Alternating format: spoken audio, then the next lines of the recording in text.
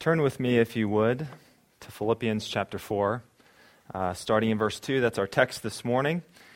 And as you're turning there or scrolling there, I'm going to pray again before we get started this morning. So pause with me. Father, we are so grateful for your word that is trustworthy and reliable, that speaks to us, that is alive and active. And I pray as we approach it this morning, we would do so humbly and gratefully, that you have chosen to speak to us. You're a God who communicates, and you've done so through your Son, through your word, your written word here. Focus our hearts and our minds here, now, in this place, on this word, by your Spirit's power. In Jesus' name, amen. So Philippians 4, starting in verse 2.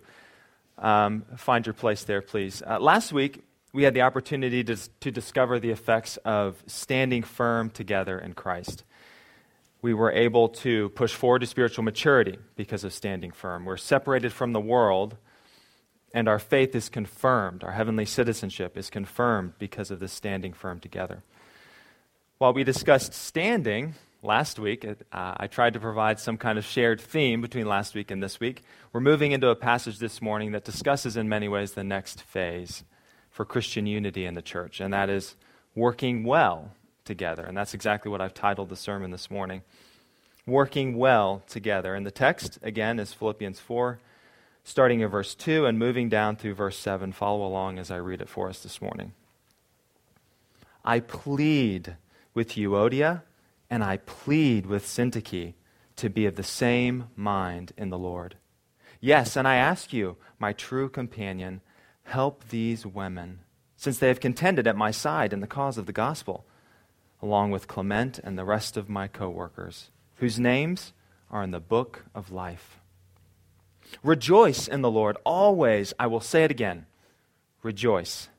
Let your gentleness be evident to all. The Lord is near. Do not be anxious about anything, but in every situation by prayer and petition with thanksgiving, present your requests to God.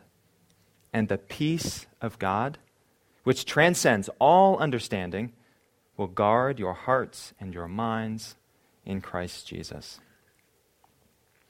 We're going to focus on one thing this morning. This is the big idea for our sermon this morning. And it's this: the gospel moves us beyond personal preference or circumstances to labor together for Christ. The gospel moves us beyond personal preference or circumstances to labor together for Christ. So we are called to do so much more than simply stand together, what we talked about last week. We're called to run a race, to move forward. We're called to work well together. It's both a command and a description of our lives united in and through the power of Christ. Work well together. Our passage today provides two specific requirements for working well together. The first is this, and it's found in verses 2 and 3. Working well together requires rescinding personal rights for the sake of the gospel. Working well together requires rescinding personal rights for the sake of the gospel. I think it's 3 weeks running that I've hinted at a change in language, my pet peeve about Christian rights.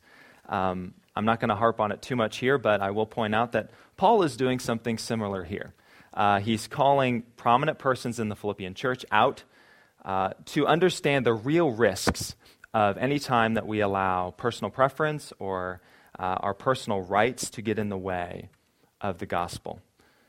As well, Paul's reference to women shouldn't be shocking because it fits the context of this book, of his readers. It shows a high regard for the spiritual vigor, responsibilities, and potential of women in the church. After all, women had played a prominent role in the founding of the churches in Macedonia.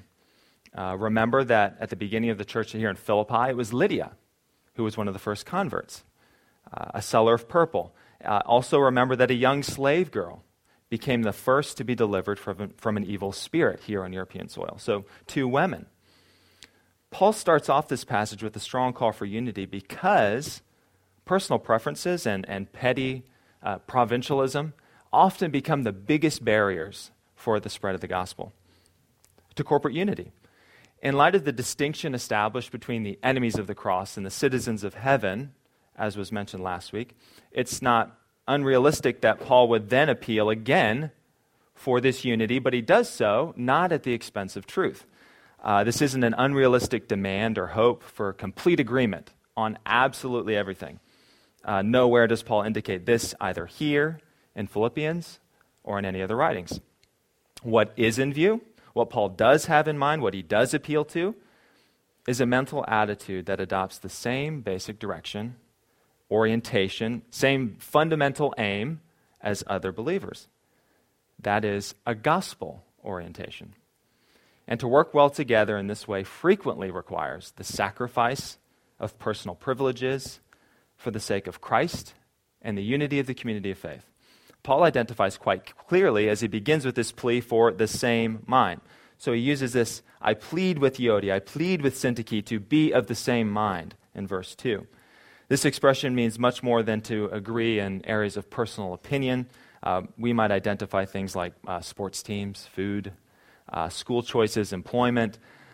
Those are not really what Paul's referencing here. He's referencing something much deeper. There's a fundamental orientation to all of those things that we do, all of our life, toward Christ alone.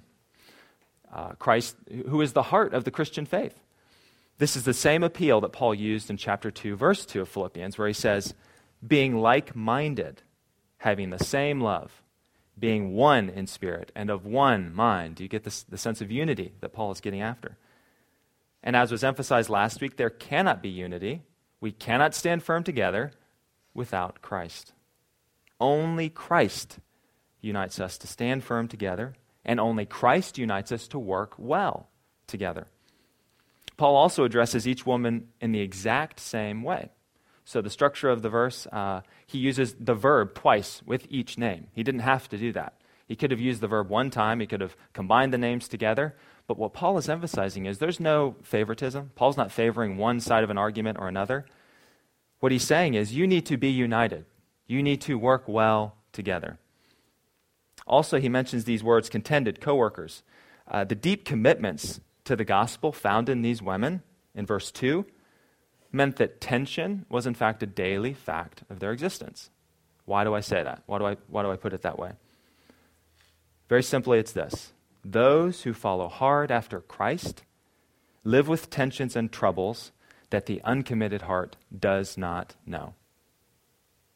We all know that the things in life that get under our skin the most, that bother us when they really shouldn't, where we get the most defensive and protective, the things most close to our heart, the gospel often calls us to move beyond these things. This is painful and challenging, but it is necessary. There's a camaraderie mentioned here by Paul, an appeal. Using contended co-workers, he indicates a common bond and a common goal. The challenge here is not to some wishy-washy or flaky false Christian. These women are committed. They have some skin in the game, as it were. So these women are committed to the cause of the gospel. Thus, their quarrel is on a surface level. It's not about truth. It's not about something important. It's not about the gospel. In addition, Paul says that these women, along with those of his other co-workers, their names are written in the book of life. It's traditionally a title of honor used in Jewish literature of the people of God who suffered and endured and come through that suffering as the child of God and have nevertheless remained faithful.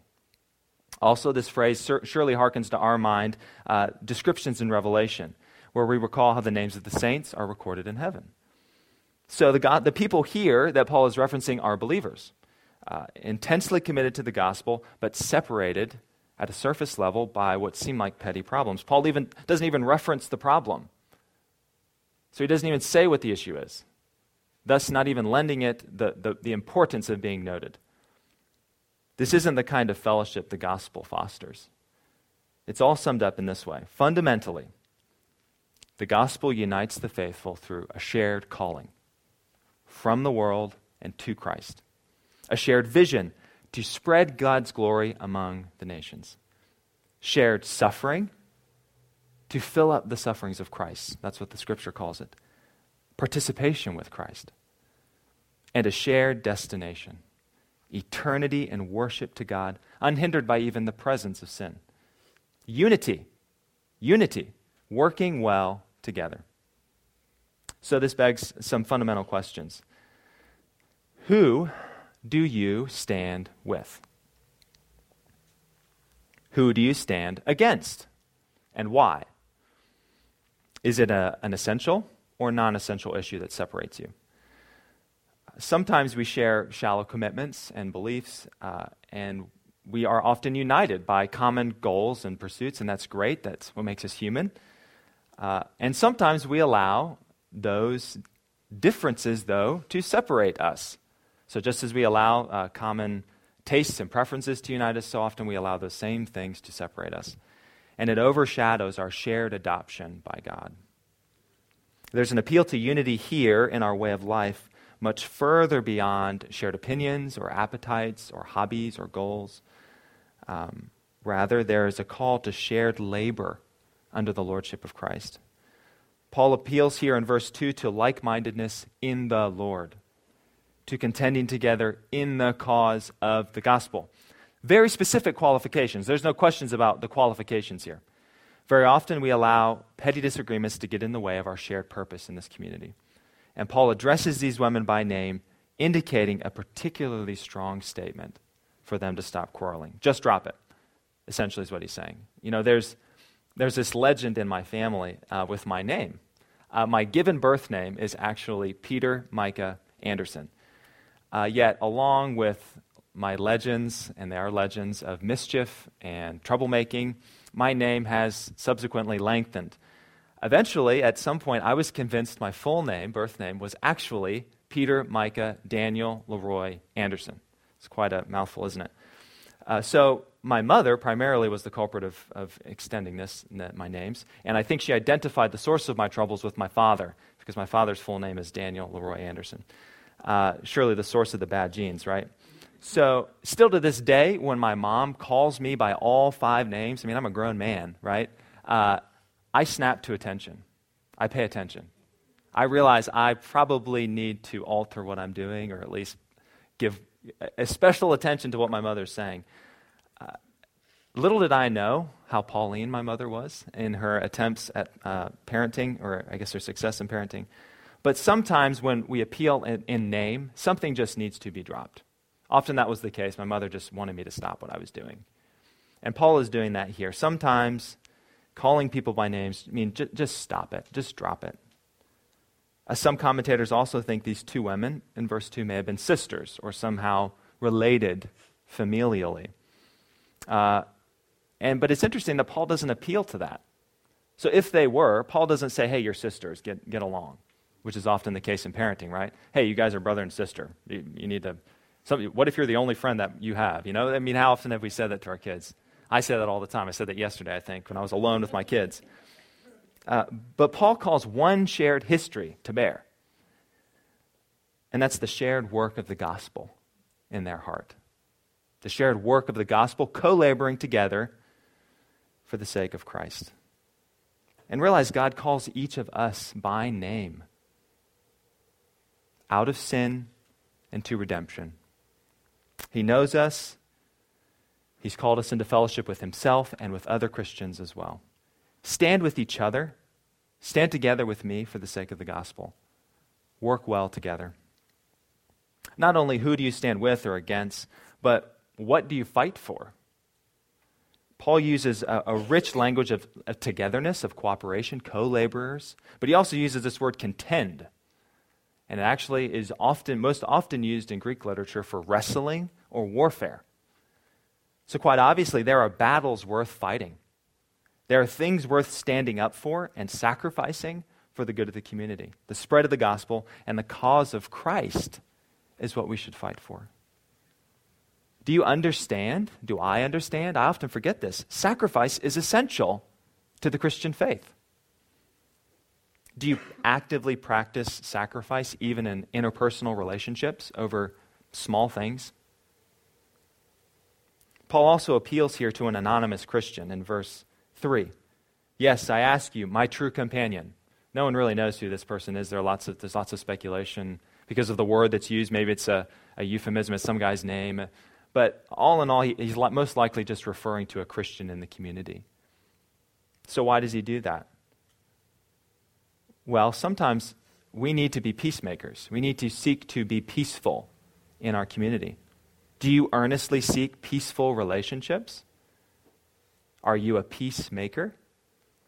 You know, in the Sermon on the Mount in Matthew chapter 5, the preeminent exposition of ethics in the kingdom of God. As an ethicist, an ethics student, I love the Sermon on the Mount. Jesus says this, the peacemakers will see God. It's a weighty promise. Paul declares our evangelism as well, our work in the world. He describes it as reconciliation. We are ministers of reconciliation. Does that describe you? So working well together requires first letting go of our personal rights for the sake of the gospel. I told you that this whole language of rights is a personal concern of mine, but also I just know how difficult it is. It's really hard to let go of things that we often use to identify ourselves, our individuality, our personality. We often draw our identity from these things. But the challenge is in this passage and constantly in our lives to remind ourselves of our new identity, our true identity in the gospel. And it imminently involves community. It involves the people here. It involves other believers. The tendency of Christians to rely on the language of rights, even when resolving a disagreement, is improper. If you want to work well together, if we want to work well together, all of us here, we must often let go of personal rights. Not only this, but Paul points to a second means of working well together. And we find this in verses 4 through 7, and that is this. Working well together requires radical faith, but brings lasting joy and peace. Working well together requires radical faith, but brings lasting joy and peace. It's interesting that Paul transitions in the text and begins this next section by couching worry, anxiety, fear in between joy and peace. It's a strange thing he does.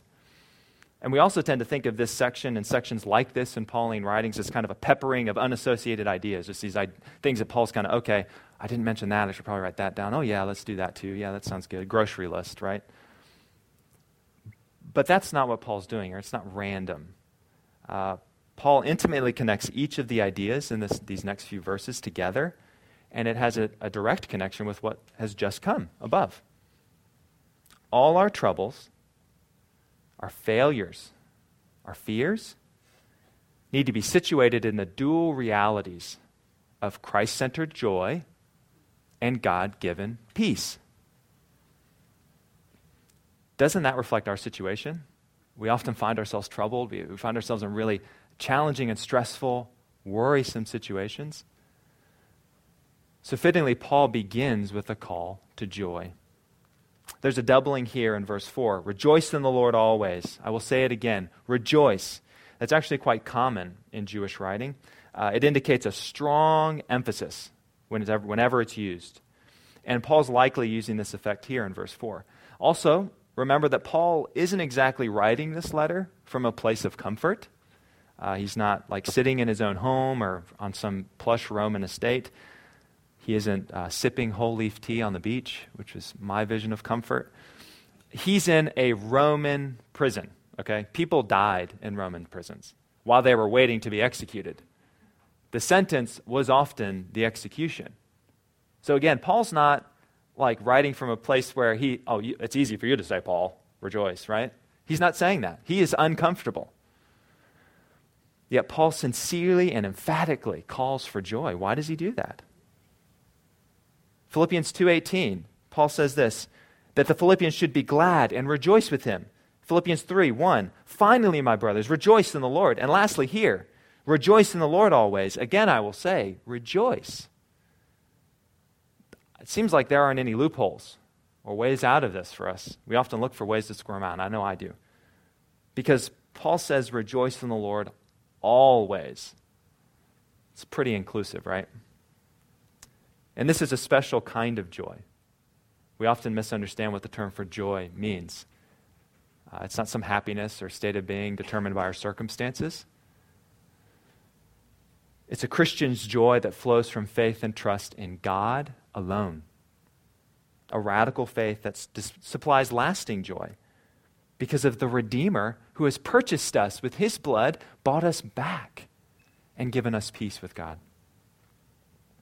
Paul then makes an appeal to gentleness or reasonableness, as the ESV has it, in verse 5.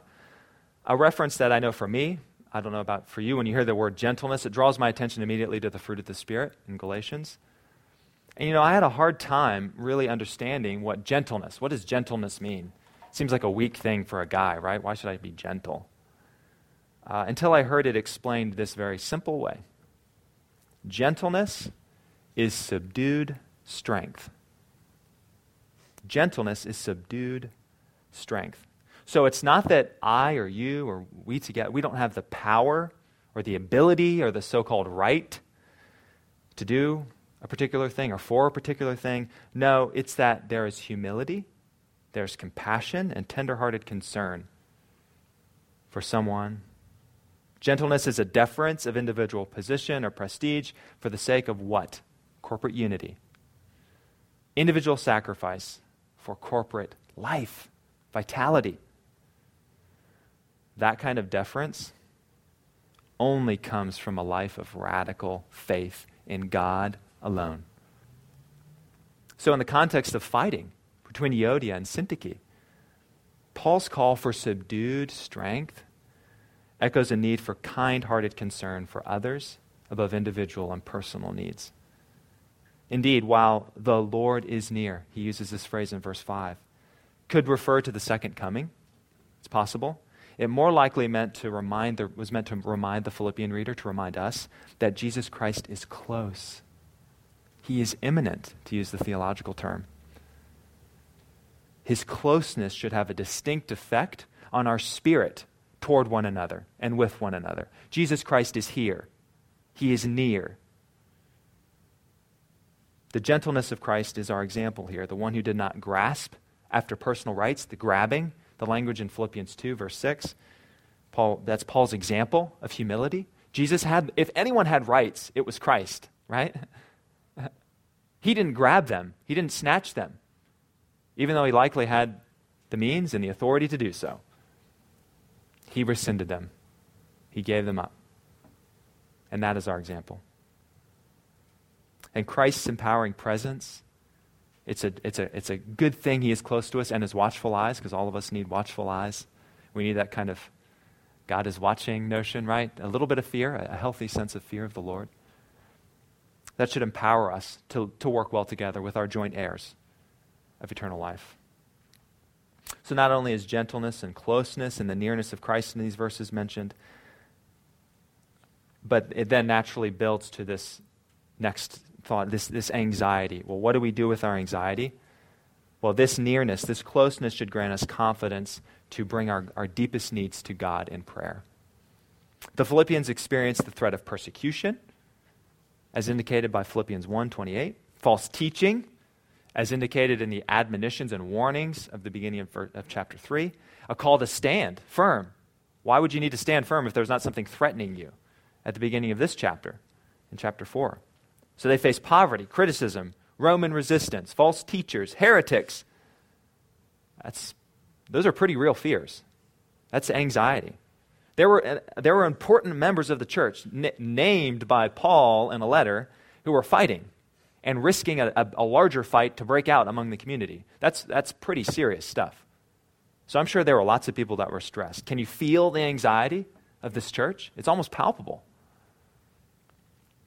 So in the face of this anxiety, what are we supposed to do? What are the Philippians supposed to do?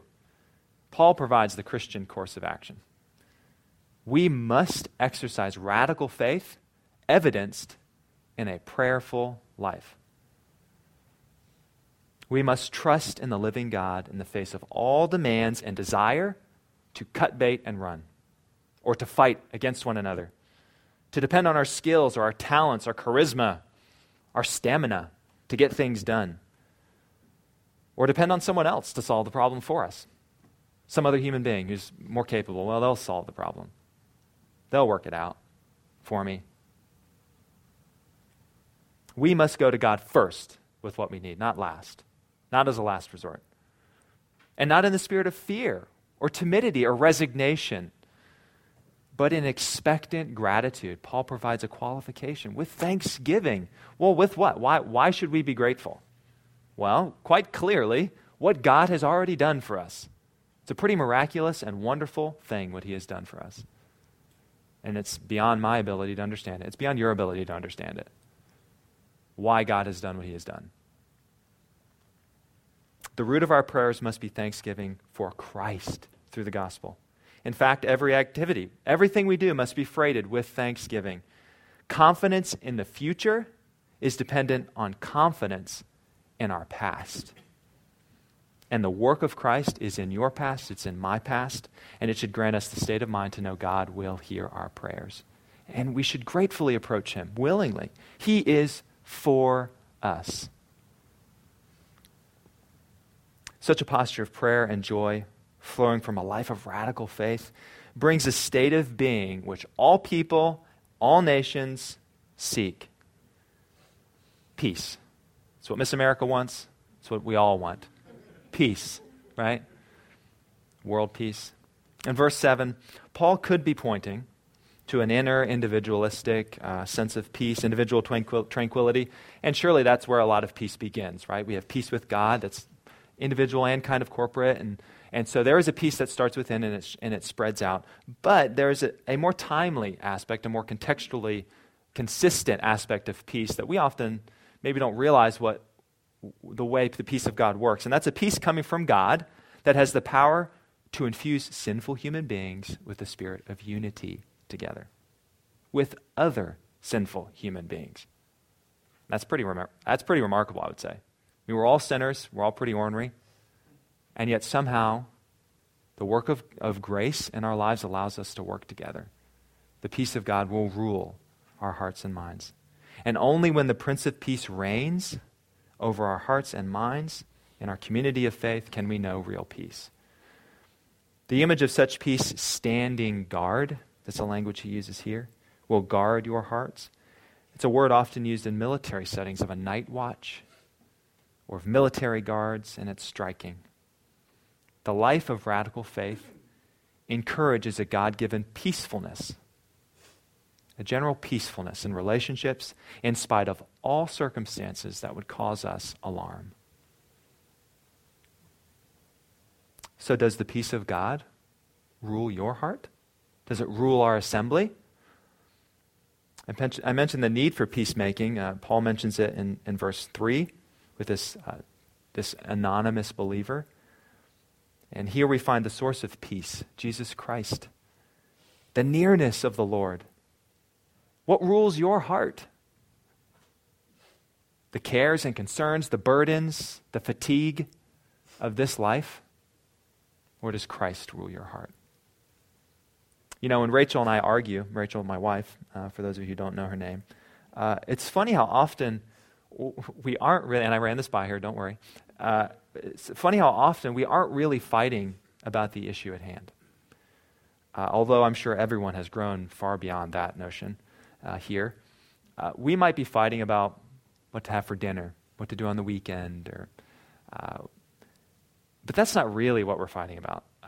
Sadly, there's something deeper, more sinister, ruling my heart, ruling Rachel's heart. You know, my middle daughter, Ivy, she often gets in these moods, a general state of discontentment, crying, weeping, fussing, body on the floor. And she'll appeal to me, I just want my BB. That's her blanket, that she calls her blanket. I just want my BB. Well, why? Why this fight with my wife and me? Why this general state of discontentment for my daughter? Why does she want her blanket? Well, Lydia sees the blanket as a symbol of comfort. A symbol of comfort. She identifies her passions, her disappointments, her heartaches, they rule her heart, and she seeks peace. I often see Rachel as the symbol of my difficulties. It's her fault that I'm having such a hard time, and so I'm just generally discontent. What is your symbol of peace and comfort? What is my symbol of peace and comfort? Hope it's not a blanket anymore. It might be. Is it money? Comfort? Sex? Your occupation? Your schooling? We all have it. I could list them on and on because we're infinitely creative in our ability to defer our affections away from Christ and do something else. It's not to say we don't have legitimate cares and concerns and worries. We all do. We have deep, sincere troubles. Yet notice how closely Paul ties prayer and peace together. Prayer, the ultimate recognition of dependence, is inexorably tied to peace, the ultimate indication of dependence. Make God your source of peace. Allow God to rule your heart. Make him your symbol of comfort. Is Jesus the Lord of your hopes, your dreams? Does he provide comfort to you? Accept the peace that passes understanding, because all other symbols of peace and comfort will never satisfy us as deeply as Christ will satisfy us. And allow this peace to rule your heart and unite us together here as a community of faith to work well together for the sake of the gospel. What are you anxious about? What burdens you in the deepest parts of your heart? What distracts your mind every day? Quite obviously, all of us are a little bit worried, I imagine, about looking for a pastor. We're sad to see Micah and Shayna leave. Other families that are leaving our church, going to another church. But God speaks to us here in Rollsville today. Isn't that miraculous? Verse 6 states this: in every situation. I think that includes us too. Maybe it isn't the church that is your worry. Maybe you've got enough worries of your own. You don't need to really think about the church, right? I mean, you have enough problems without the church. That's true. Maybe it's broken relationships, rebellious children, a cruel employer, a bully at school or online. The list goes on and on. We all have troubles.